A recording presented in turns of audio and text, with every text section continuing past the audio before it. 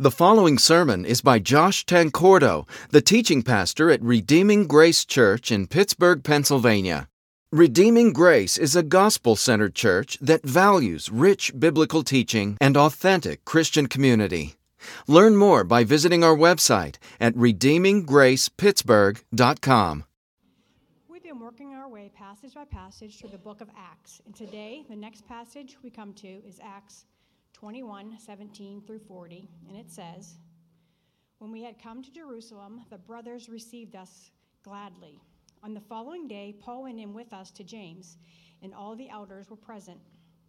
After greeting them, he related one by one the things that God had done among the Gentiles through his ministry. And when they heard it, they glorified God. And they said to him, 'You see, brother, how many thousands there are among the Jews of those who have believed. They are all zealous for the law, and they have been told about you that you teach all the Jews who are among the Gentiles to forsake Moses, telling them not to circumcise their children or walk according to our customs. What then is to be done? They will certainly hear that you have come. Do therefore what we tell you. We have 4 men who are under a vow. Take these men and purify yourselves along with them and pay their expenses so that they may shave their heads. Thus all will know that there is nothing in what they have been told about you, but that you yourself also live in observance of the law. But as for the Gentiles who have believed, we have sent a letter with our judgment that they should abstain from what has been sacrificed to idols, and from blood, and from what has been strangled, and from sexual immorality.' When Paul took the men, in the next day he purified himself along with them and went in the temple, giving notice when the days of purification would be fulfilled, and the offering presented for each of them. When the 7 days were almost completed, the Jews from Asia, seeing him in the temple, stirred up the whole crowd and laid hands on him, crying out, 'Men of Israel, help! This is the man who is teaching everyone everywhere against the people and the law in this place. Moreover, he has brought Greeks into the temple and has defiled this holy place.' For they had previously seen Tryphosa the Ephesian with them in the city, and they supposed that Paul had brought him into the temple. Then all the city was stirred up, and the people ran together. They seized Paul and dragged him out of the temple, and at once the gates were shut. As they were seeking to kill him, word came to the tribune of the cohort that all Jerusalem was confused. He at once took soldiers and centurions and ran down to them. And when they saw the tribune and the soldiers, they stopped the beating Paul. When the tribune came up and arrested him and ordered him to be bound with 2 chains, he inquired who he was and what he had done. Some in the crowd were shouting one thing, some another. And as he could not learn the facts because of the uproar, he ordered him to be brought into the barracks. And when he came up to the steps, he was actually carried by the soldiers because of the violence of the crowd. For the mob of the people followed, crying out, 'Away with him!' As Paul was about to be brought into the barracks, he said to the tribune, 'May I say something to you?' And he said, 'Do you know Greek? Are you not the Egyptian who was recently stirred up a revolt and led the 4,000 men of the assassins out into the wilderness?'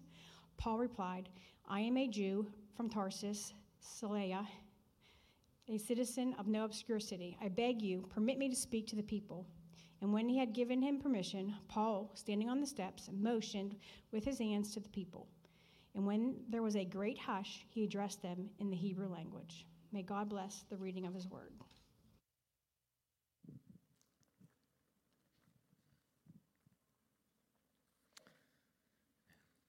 Thank you, Jen. Quite the passage. Let's pray this morning. Father, what a privilege it is for us to open and study your word. We understand that these words come from your very mouth. They are God-breathed. And Scripture says, profitable for teaching and reproof and correction and training in righteousness. So now help us by your Holy Spirit to be thoroughly equipped for each of those things and ultimately come to a deeper knowledge of you, a deeper love for you, a deeper relationship with you. For it's in Jesus' name that we pray. Amen.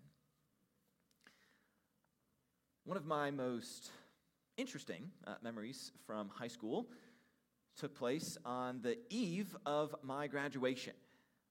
Actually, it was something that I did. Since I was the leader of the Christian club in my high school, the class president, who was in charge of planning the baccalaureate service, asked me if I would like to say a prayer during that service. And so I happily agreed to do so. But then I got to thinking about it, and I decided that there really needed to be a clear gospel witness at this baccalaureate service. And since it was a public high school and the class president was rather nominal in her Christian affiliation, I was pretty sure that the only way there would be a clear gospel witness is if I was the one to do that. And so when the time came and I was called up to the podium in front of, maybe 500 or 600 people in order to say my prayer, I kind of hijacked the service a little bit. Before I led in prayer, I spent about, I would say, a good 10 minutes giving a very clear gospel presentation. I told people everything. I told them about sin and warning them of God's judgment and appealing to them to turn to Christ for rescue. And then after I spent about 10 minutes doing that, I then led in prayer as I had been asked to do.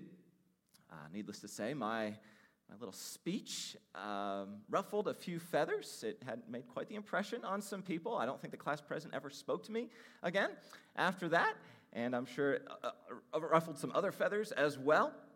I don't know. I was kind of at the end of my high school career anyway, so I guess I just went out with a bang.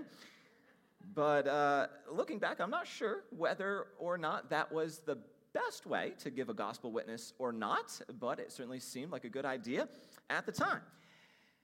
And yet the courage I exhibited at that baccalaureate service pales in comparison to the courage Paul exhibits here in Acts chapters 21 and going into chapter 22. And by the way, I want to make it clear that when it comes to being a courageous witness, I am confident that I have failed far more than I have succeeded. All right? Yet even at what was perhaps my most courageous moment, I didn't even come close to exhibiting the kind of courage Paul exhibits here. So if there were like a Christian version of the Medal of Honor, then I'm pretty sure that we would have to nominate Paul to receive that honor in light of the way he conducts himself in this passage. Now, Jen stopped reading at the end of chapter 21, just as Paul was beginning to tell the crowd about Jesus. We'll see what he actually says to the crowd next week when we look at chapter 22. But already in the text, we can observe and appreciate the remarkable courage that Paul exhibits in his decision to view this chaotic situation as a gospel opportunity. Now, I know for me personally, when I think about the way Paul conducts himself here and the courage it must have taken for him to talk about Jesus, even in the midst of such hostility, I can't help but be challenged to exhibit more courage in my own day-to-day gospel witness. I imagine that for most of us who are Christians, the biggest hindrance to telling more people about Jesus, when you get right down to it, is that we're to some degree afraid. We're afraid of what people might think about us, or at how our attempt to share the gospel might be perceived, or of the effect that it might have on our relationship with a person. Or maybe we're afraid of what questions they might ask us, or how good of a job we'll do. And so how then can we overcome these fears and exhibit the kind of courage Paul exhibits in this passage? Well, that's what we'll discuss this morning. And I'll give you a hint. It's not just about us working up the courage to talk to someone, but even more fundamentally, it's about changing the way we think. But before we get into that, Let's take a look at how this chaotic situation in Acts 21 comes about. In verses 17 through 26, Paul arrives in Jerusalem, goes in to see the leaders of the church there, and is told that a significant portion of the Jewish Christians in Jerusalem are highly suspicious of him, and perhaps even a little hostile because of some reports they've received about him. They've heard that Paul's been going around the Roman Empire telling Jews to forsake the Old Testament law. And that doesn't sit well with them, because even though they've embraced Jesus, they're still quite devoted to the Old Testament law and to various Jewish traditions that have been passed down to them. They aren't viewing the law as a means to salvation any longer, but they are still very passionate about the law. And so the leaders of the church of Jerusalem advise Paul to demonstrate that he doesn't have anything against the Old Testament law. And the way they suggest he demonstrate that is by participating in a ceremonial purification at the temple, and also by sponsoring another ritual that was associated with the law that was called a Nazirite vow. Paul had actually himself taken a Nazirite vow earlier, back in Acts chapter 18, but now he sponsors others as they complete the vow. And so Paul agrees to participate in this. This isn't something that is necessary for Christians to do, and yet it doesn't contradict the gospel either. So Paul agrees to participate. In addition to going in for his own ceremonial purification, he sponsors these 4 other men who had taken the Nazirite vow and helps them complete the requirements. The goal, again, was to demonstrate that the rumors against him were false. However, things don't really go according to plan. Look at verses 27 through 29. When the 7 days were almost completed, the Jews from Asia, seeing him in the temple, stirred up the whole crowd and laid hands on him, crying out, "Men of Israel, help! This is the man who is teaching everyone everywhere against the people and the law and this place. Moreover, he even brought Greeks into the temple and has defiled this holy place." For they had previously seen Trophimus the Ephesian with him in the city, and they supposed that Paul had brought him into the temple. So, while Paul's at the temple, trying to demonstrate his regard and appreciation for the Old Testament law, a group of Jews from Asia, so not Jewish Christians, but just Jews, who Paul had severely upset in the course of his gospel ministry, see Paul at the temple. And they falsely accuse him of several things, including bringing a Gentile into the temple, which was a big no-no. For some reason, these Jews assumed that because they saw Paul with this Gentile associate of his, Trophimus, walking around in the city of Jerusalem earlier in the day, that he must have brought Trophimus into the temple, which wasn't true. We then read this in verses 30 and 31. Then all the city was stirred up, and the people ran together. They seized Paul and dragged him out of the temple, and at once the gates were shut. And as they were seeking to kill him, word came to the tribune of the cohort that all Jerusalem was in confusion. So, talk about something blowing up in your face, right? Things did not go the way Paul intended.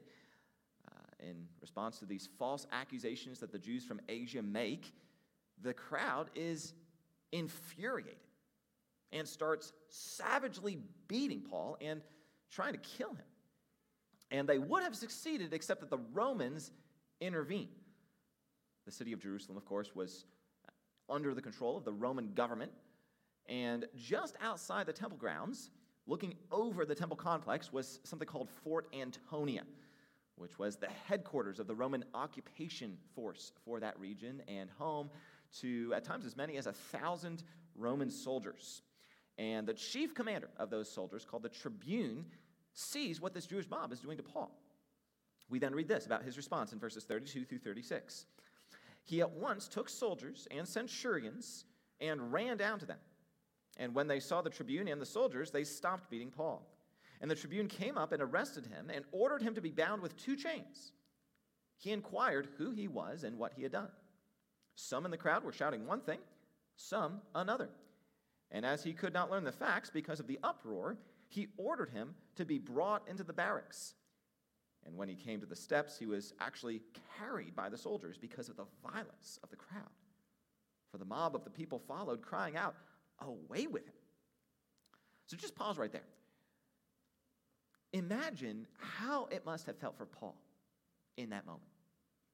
I mean, he had just been savagely beaten by an angry mob for who knows how long before the Roman soldiers got to him. And now he was in Roman custody and unsure of what was going to happen to him.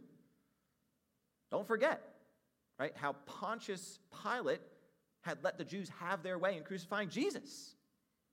So there was precedent for just those in the government being very pragmatic in their approach to justice. This tribune could have very easily done that same thing. Paul had no way of knowing what was going to happen. And of course, this mob is still trying to get at him and to kill him, calling out for his death. So if that were you, what would be at the forefront of your mind in that moment? Probably survival, right? If it were me, I'm sure I would be thinking, what can I do to survive this situation? Well, let's see what Paul does. Look at verses 37 through 40. As Paul was about to be brought into the barracks, he said to the tribune, "May I say something to you?" And he said, "Do you know Greek? Are you not the Egyptian then, who recently stirred up a revolt and led the 4,000 men of the assassins out into the wilderness?" Paul replied, "I am a Jew from Tarsus in Cilicia, a citizen of no obscure city. I beg you, permit me to speak to the people." And when he had given him permission, Paul, standing on the steps, motioned with his hand to the people. And when there was a great hush, he addressed them in the Hebrew language. And then the next chapter, chapter 22, records what he actually said. Basically, Paul told them about how Jesus changed his life. We'll look at what he actually says next week. But for today, it's enough to know that he tells them about Jesus and the way Jesus radically transformed him. So like I said, if there were a Christian version of the Medal of Honor, we would definitely have to nominate Paul to receive it for the way he calms this angry crowd down and proceeds to tell them about Jesus. And that, I believe, is the main idea of this passage. That Paul courageously bears witness about Jesus in the midst of a chaotic situation. Paul courageously bears witness about Jesus in the midst of a chaotic situation. And there are 2 elements of Paul's witness I'd like to explore with the remainder of our time together. First, the driving force that compelled Paul's witness. And second, the established mentality that enabled Paul's witness. So first, the driving force that compelled Paul's witness. Paul makes it clear in many of his writings how he feels about the Jews who continue to reject Jesus. Perhaps the clearest reference is in Romans 9, 1 through 3, where he states that I'm speaking the truth in Christ. I am not lying. My conscience bears me witness in the Holy Spirit that I have great sorrow and unceasing anguish in my heart. For I could wish that I myself were accursed and cut off from Christ for the sake of my brothers, my kinsmen, according to the flesh. That's how he felt about the Jews who hadn't yet embraced the gospel.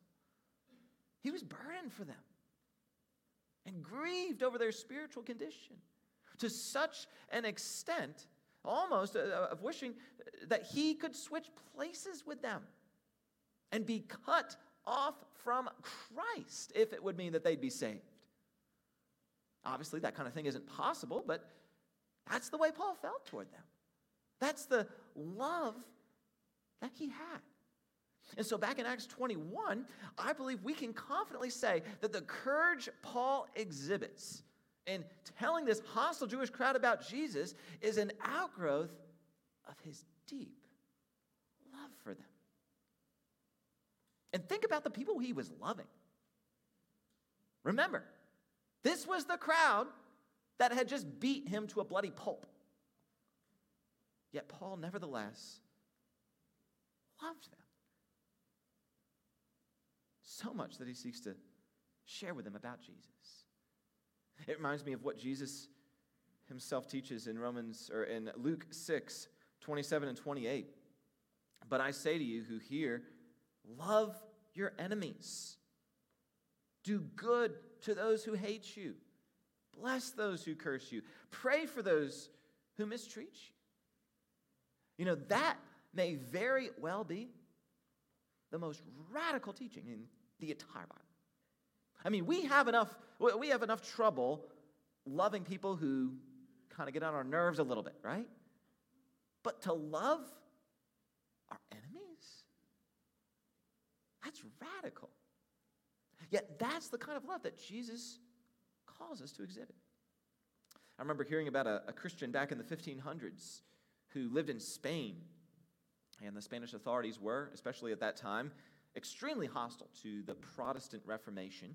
And one ruler in particular, called the Duke of Alba, was determined to do everything he could to viciously oppose the Reformation. He persecuted Protestants to such lengths that his rule was called the Reign of Terror. And his governing council was called the Bloody Council, since it ordered the executions of so many Protestants.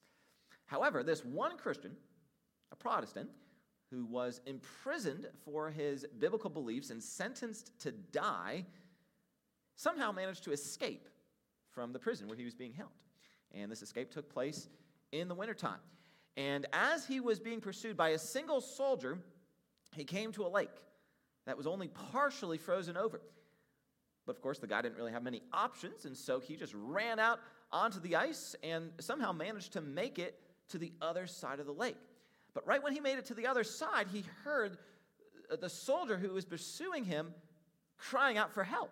And so he turned around and saw that this guy had fallen through the ice and was very likely to drown. And so he had a decision to make, right? And at the risk of his own life, he reportedly went back out onto the ice, knowing full well that he could be captured again and eventually executed, or that he himself could fall through the ice, and rescued that soldier who was drowning. Friends, that is the kind of love that Jesus calls us to exhibit, and that we see Paul exhibiting back in our main passage. Obviously, that's not the kind of thing that we're able to do in our own strength or through our own abilities. That's the kind of love that the Holy Spirit has to put into our hearts and enable us to carry out. And I believe that's something we really need to take to heart, especially with the way things are in our society right now. We live in a society in which people are often, unfortunately, quite hateful in the way they interact with each other. There's just an incredible amount of venom and vitriol in our society that's being exchanged on a regular basis, to the extent that such dialogue is now come to be regarded as, I guess, relatively normal. It's now considered normal to rip your opponents to shreds on social media. And yet that actually presents those of us who are Christians with an amazing opportunity. An opportunity to stand out from the rest of the world in a powerful and compelling way by loving our enemies. In fact, I'd even say that loving our enemies might very well be the single greatest way in which we can win a hearing for the gospel in our society. So remember that the next time someone publicly misrepresents your views as a Christian. Just as the Jews misrepresented Paul's views in Acts 21. Remember that the next time they slander your character. Just as the Jews slandered Paul's character. Remember that the next time someone insults you, mocks you, or ridicules you. Whenever any of these things happens to us, our natural tendency, of course, is to lash out, right? And repay tit for tat. Yet that's not the way Jesus tells us to respond, is it? Now, he tells us to love the people around us, even when they're hateful toward us. So, maybe the next time you're reading that latest news article by a journalist who obviously despises Christians and Christianity, just take a moment and pray for that journalist. Pray that God would open their eyes to the gospel and would reveal himself to them and would rescue them from their sin. And if someone ever treats you poorly to your face, of course, do the same thing. And see if you can't find ways in which you can serve them and bless them and demonstrate the love of Christ toward them. Because you see, this isn't just a love that Jesus commands. It's a love he exemplifies.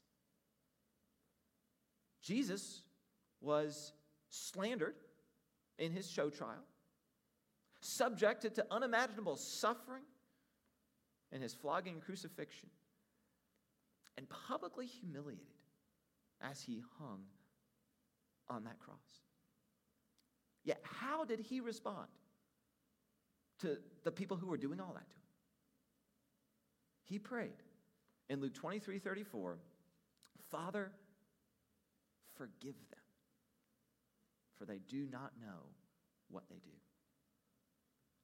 So the ultimate example of love for our enemies is Jesus himself. As he hung on that cross, praying for the forgiveness of the very people who put him there. And of course, the reason he even allowed himself to be crucified in the first place was to redeem sinners, to pay for the sins of the very people who had so outrageously rebelled against him. Romans 5:8 tells us that it was while we were still sinners that Christ died for us. That's the love that Jesus has shown toward us, and that he calls us to show toward others, even our enemies. And back in our main passage, that's what we see Paul doing. The driving force that compelled his courageous witness, even in such an extreme situation, was the love of Christ for his Jewish kinsmen. Then secondly, not only would I like to note the driving force that compelled Paul's witness, I'd also like to say something about the established mentality that enabled Paul's witness. As I mentioned before, if I were Paul and found myself in that situation, having just been severely beaten and a bloody mess from that, and in the hands of pragmatic government officials, and with a mob calling out for my execution, my main thought, and quite probably my only thought, would be, how can I get myself out of this situation? I probably wouldn't be thinking very much at all about telling people about Jesus, because I'd be too wrapped up in my own welfare. Yet Paul's mentality is a lot different than that. He actually views this situation as a witnessing opportunity. His primary concern isn't his own survival or self-preservation, but rather sharing the gospel with this crowd. And I believe the reason he was not only willing to do that, but even able to have the presence of mind to do that, is because he was surrendered to the sovereign purposes of God. That's the mentality that enabled his witness. Paul was surrendered to God's will, whatever that might be. And make no mistake, Paul was well aware of the dangers. If you remember from the past several weeks, Paul had been warned on at least 3 separate occasions about the dangers that awaited him in Jerusalem. We saw that back in Acts 20:23, 21:4, and 21:11. Yet his mind was made up. Right? Paul was determined to go to Jerusalem regardless of what happened to him. As he stated back in Acts 20:24, "But I do not account my life of any value, nor as precious to myself, if only I may finish my course and the ministry that I received from the Lord Jesus, to testify to the gospel of the grace of God." Friends, Paul didn't care whether he lived or died. He just wanted to testify to the gospel. He also says essentially the same thing again in Acts 21:13. "I am ready not only to be imprisoned, but even to die in Jerusalem for the name of the Lord Jesus." And listen to what he writes in Galatians 2:20. This is perhaps the most revealing statement of all as we seek to dissect Paul's mentality. He declares, "I have been crucified with Christ. It is no longer I who live, but Christ who lives in me. And the life I now live in the flesh, I live by faith in the Son of God, who loved me and gave himself for me." So in a sense, Paul regarded himself as already dead. "I have been crucified with Christ," he writes. His old self that pursued its own agenda and operated independently from God's will was no more. It had come to a decisive end. It was dead, having been crucified with Christ. I'm reminded of that HBO miniseries called The Band of Brothers. Many of you have probably seen, about a group of men who were fighting during World War II. And if you've seen it, you may remember that one scene where the lieutenant, Robert Spires, encounters one of his men cowering in a foxhole in the midst of intense combat all around them. And this man was so paralyzed with fear that he couldn't even shoot his gun or even put his finger on the trigger. And so Spires stoops down and he locks eyes with this guy. And he says to him, "The only hope you have is to accept the fact that you're already dead. The sooner you accept that, the sooner you'll be able to function as a soldier is supposed to function." And that same basic statement can be said of all Christians as well. It's only when we reckon ourselves as dead that we're able to function the way a Christian is supposed to function. And that means giving ourselves to the Lord in absolute surrender, with the mentality that we don't belong to ourselves any longer, but now exist for God's will, God's purposes, and God's glory. That's the mentality Paul had. He lived as one who was crucified with Christ, with the result that it was no longer he who lived, but Christ who lived in him.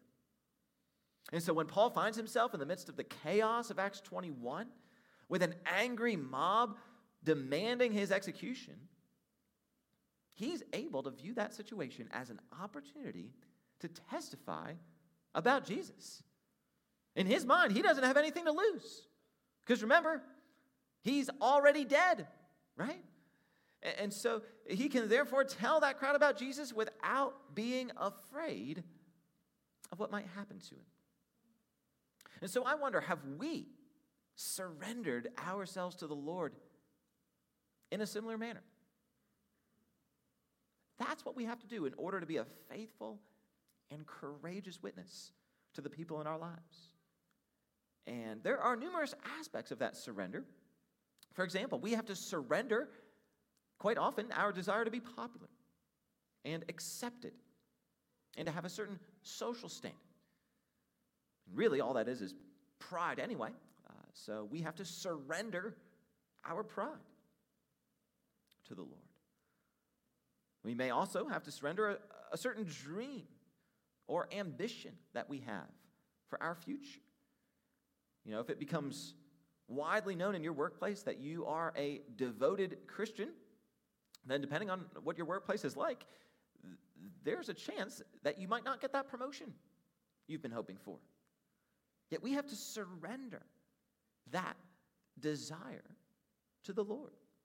Or maybe there's a relationship with a particular person that you have to surrender to the Lord and be willing to share the gospel with that person regardless of what happens, right? Let the chips fall where they may. Now, hopefully there won't be any damage to that relationship, but surrendering that relationship to the Lord means being willing at least to be a faithful witness regardless of what ends up happening. So ask yourself, what are you still holding on to that's keeping you from being a faithful witness for Jesus and that you therefore need to surrender to the Lord? All of this is what it looks like to live as one who's been crucified with Christ. Another way of saying it is in the words of Romans 12:1, where Paul writes, I appeal to you, therefore, brothers, by the mercies of God, to present your bodies as a living sacrifice, holy and acceptable to God, which is your spiritual worship. Think about that. A living sacrifice. You know, I've heard it said that the thing about a living sacrifice is that you got to watch it because it has a tendency to crawl off of the altar, right? So that's why we have to present ourselves as a living sacrifice to the Lord, not just one time, but day after day after day. Giving ourselves totally and completely to the Lord. That's the mentality that enabled Paul to be so courageous in our main passage, and that should inspire us to exhibit similar courage in our lives as well. And the reason we give ourselves to the Lord in this way is, of course, because of the way in which He has given Himself for us. Jesus gave all He had to give, His very life, on the cross to pay for our sins. He suffered the judgment that we deserved. He stood in our place. And then 3 days later, of course, He resurrected from the dead so that He now is able to save everyone who will look to Him for rescue. And that involves renouncing our sinful way of living and surrendering every aspect of our lives to the Lord, handing ourselves over to the Lord totally and completely. So have you yet done that this morning? Has there ever been a point in your life that you have come to where you have just given it all? You have surrendered to God. Have you come to understand that there is nothing you can do in and of yourself to be right with God, and that it's only through Christ that you can be redeemed? Jesus stands ready to save you even today if you will put your trust